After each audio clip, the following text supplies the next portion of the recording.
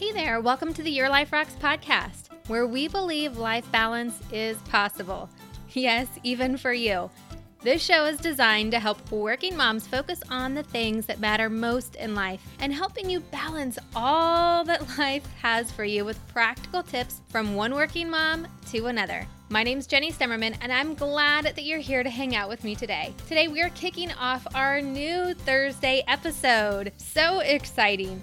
Tuesday of this week was our 100th episode. If you missed that show, I hope that you go back and have a listen. That's 100 episodes of helping working Christian moms create balance and grow in your faith, marriage, parenting, home, career, health, finances, friendship, and some fun along the way.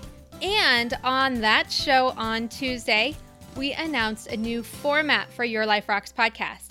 Going forward, each Tuesday, you will get to learn from a guest expert helping us grow in one of 8 areas of life. And then on Thursday, you and I will get to hang out. Thursday's show will be a little bit shorter, and we can really dive into the topic and take action.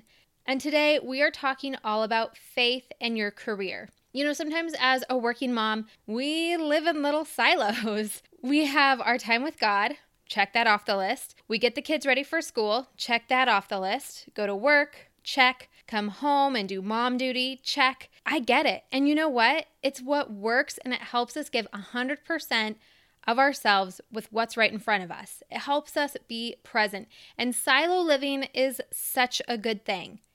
Except when it comes to our faith. You know, sometimes we forget to bring our faith with us into our day. We forget that God wants to be with us throughout our day.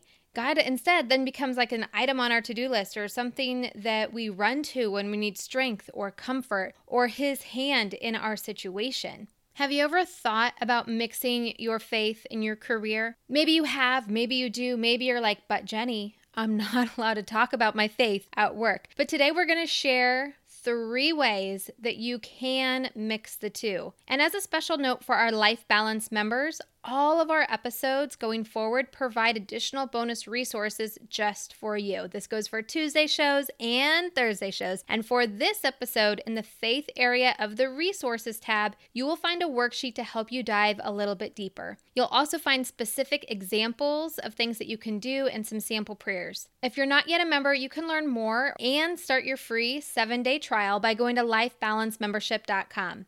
Now, some of the things we talk about today might sound a little familiar if you follow me on Facebook. About a month or so ago, I did a video on there about this exact topic. But because it was such an important topic, I wanted to cover it here on the podcast as well. Okay, so diving right in, number 1 way of combining your faith in your career is we really have to start with us. It starts with our own attitude and our own mindset about our job as a working mom. You know, sometimes we can feel guilty about going to work. We can feel guilty about being so far from home. Maybe you have a long commute that you have to do. Maybe we're missing out on things in our kids' lives and we're just kind of like feeling like, why am I doing this? Maybe your mom was a stay-at-home mom and you just kind of feel a little bit out of sorts about being a working mom. And you know what? Some of you listening, I totally get it. You might have to work. It might be a thing that you need to be able to provide for your family, and your income really matters, and you have to. It's not a choice that you have. And others of you listening, you might really love your job. It's like your career, and it's what you have been going to school for. It's what you've worked hard for, and you're looking forward to those promotions. And yeah, your family might need the money too, but you also really enjoy it and wouldn't trade it for anything in the world. Now, over the course of my working career, I have worn both of those hats, and I'm sure a lot of us have. But even if you really love what it is that you do, there are days that you just don't. There are days that you just don't want to go to work, or maybe it's just certain tasks that you have to do that are part of your job. One thing I know for sure is that no job out there is 100% awesome or 100% not awesome. There's always good and bad in everything. But whether you decide that you really love what it is that you're doing or you're just doing it because you kind of have to, know that God has you there for a reason. What if there is a purpose to the job that you are doing right now in this moment, like it or not? Maybe there's something that God is trying to show you, or maybe there's something that He's trying to teach you. Maybe you're there just to influence others. Remember that God is in control, whatever the circumstances are, and we are called to do our work unto the Lord and not unto man. The Bible tells us that in Colossians 3:23. And something to think about here, our thoughts dictate our actions, and our actions are what make up our life. As you begin to shift your attitude to reflect the life that glorifies God, that's really where the good stuff is. And trust me, I know sometimes work situations, they can be so frustrating. We might not always understand it or see why God has us where we are, but we have to have faith that He has a plan for us. For me, I can get impatient, especially when it comes to work. I'm always super eager for that next assignment, for growth, for promotion, for blessings in my work. I know that God can move mountains for my favor. I believe that He loves me and He wants good for me. So it can be really, really frustrating when I got to deal with situations that are not my ideal. When I have to do work I don't necessarily want to do. When I feel like my compensation might be unfair or the expectations might be unbalanced. It can be hard. And hard can be such an understatement. But when I find my mind going down that path, I'm reminded of so many different stories in the Bible. But when I find my mind going down that path, I have to remember so many of the different stories in the Bible when someone was destined to do something awesome but had to wait for it, and even endure some not so awesome things on the journey to get there. Think of Joseph, Joshua, David. David was called out as the future king, and the next day he continued with his job of tending to the animals. How many years he worked doing unfitting things of a king. But you know what? In that time, God was preparing the way in the world for him to take that assignment. But God was also preparing a way in David. And maybe God is preparing a way in you for what He has for you in the future. Hindsight is 2020. Looking back over my career, I can see so many times that I was in a place that I didn't necessarily want to be, but I was being trained up in those situations. So be praying and looking at what God has for you where you are. Don't miss it. All right, so number 1 is your attitude and your mindset. Number 2 is to pray for your boss. Now, this might be a hard one. Maybe it's a new concept for you and you've never even thought about praying for your boss. Maybe you pray for your boss on occasion, or maybe he's part of your daily, or she is part of your daily morning routine with your prayers. And I've had bosses in the past that I love, and they are still mentors of mine. Some of them have gone on to become great friends. But I've also had bosses in the past that they test my nerves a bit. Maybe they make decisions that I didn't agree with, or say things or do things that leave me wondering why they're actually my boss. Maybe you've been there too. Maybe not. Hopefully not. But I have talked to a lot of women who kind of feel this way sometimes. And you know what? On the other side of the coin, it's easy to judge and comment about their performance because it's easy to stay focused on ourselves. Innately, that's what comes natural to us. But in the truth, those that are in authority usually have a ton of stress. Those kinds of positions come with a lot of responsibility and pressure. And maybe you yourself, you're a boss over a team, then you know what it's all about. It's not easy. What is easy is criticizing decisions that are made when we don't have all of the details. And you know what? We see this not just at work, but in the government, in churches, other organizations around us. But a better response than judging is praying. We need to be lifting our leaders up in prayer. So inside Life Balance membership, I've added a sample prayer challenging you to praise God for the talents and gifts He has given your boss.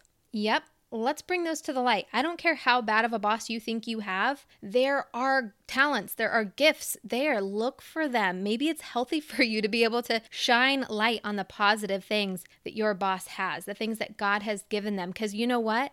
God loves them just like He loves you. And when you pull those things out, ask God to strengthen those things and ask Him to allow them to use those strengths for God's glory. Going back to the silos of life, when we are in work mode, we can have blinders on to the rest of life. We can get so caught up in seeing our boss as just our boss and not as a person. But they are a person too. So pray for their soul. If they don't know the Lord, pray that they come to know the Lord. Pray for their family. Pray for their health, for blessings in their life. Pray that they would have wisdom and discernment as they make decisions that impact so many. And don't forget to pray for your boss's boss or other leaders in the organization because it's all connected. And be of good heart when you pray. Don't just decide, okay, I'm going to pray for them, but I'm mad at them and, God, strike your vengeance on them. No, come to God with prayer for your boss with a good heart and with good intent for them. Number 3 is to be the light. Remember when I said that there is a purpose for where you are and that God has you there for a reason? Whatever it is that you're doing, it is possible that the reason that God has you where you are is so that you can be the light in a situation or be a light to somebody. Maybe be an example of what a Christian really looks like. Sometimes in the workplace, we might be the only Christian there, and we might be the only Christian that someone else in your office knows. What are they seeing? Ask yourself that. Am I being the example of what a Christian truly is? If I'm the only one that they know, what are they seeing? And I know that can add some pressure and an expectation, but sometimes we need the hard truth because it is, at the end of the day, still true. Now, you might have a workplace where it's just not okay to talk about your faith, and maybe you have one that's more open. But either way, this quote really applies, and I'm sure you've heard this quote before. I love it. Preach the gospel, and when necessary, use words. Because you know what? Our actions are always going to speak louder than words. And you don't have to be weird about it. Just let your light shine. Let your choices speak to your values. What you wear to work, what you say to work, how you interact with your coworkers. Even things like deciding not to stay late because it's family dinner night.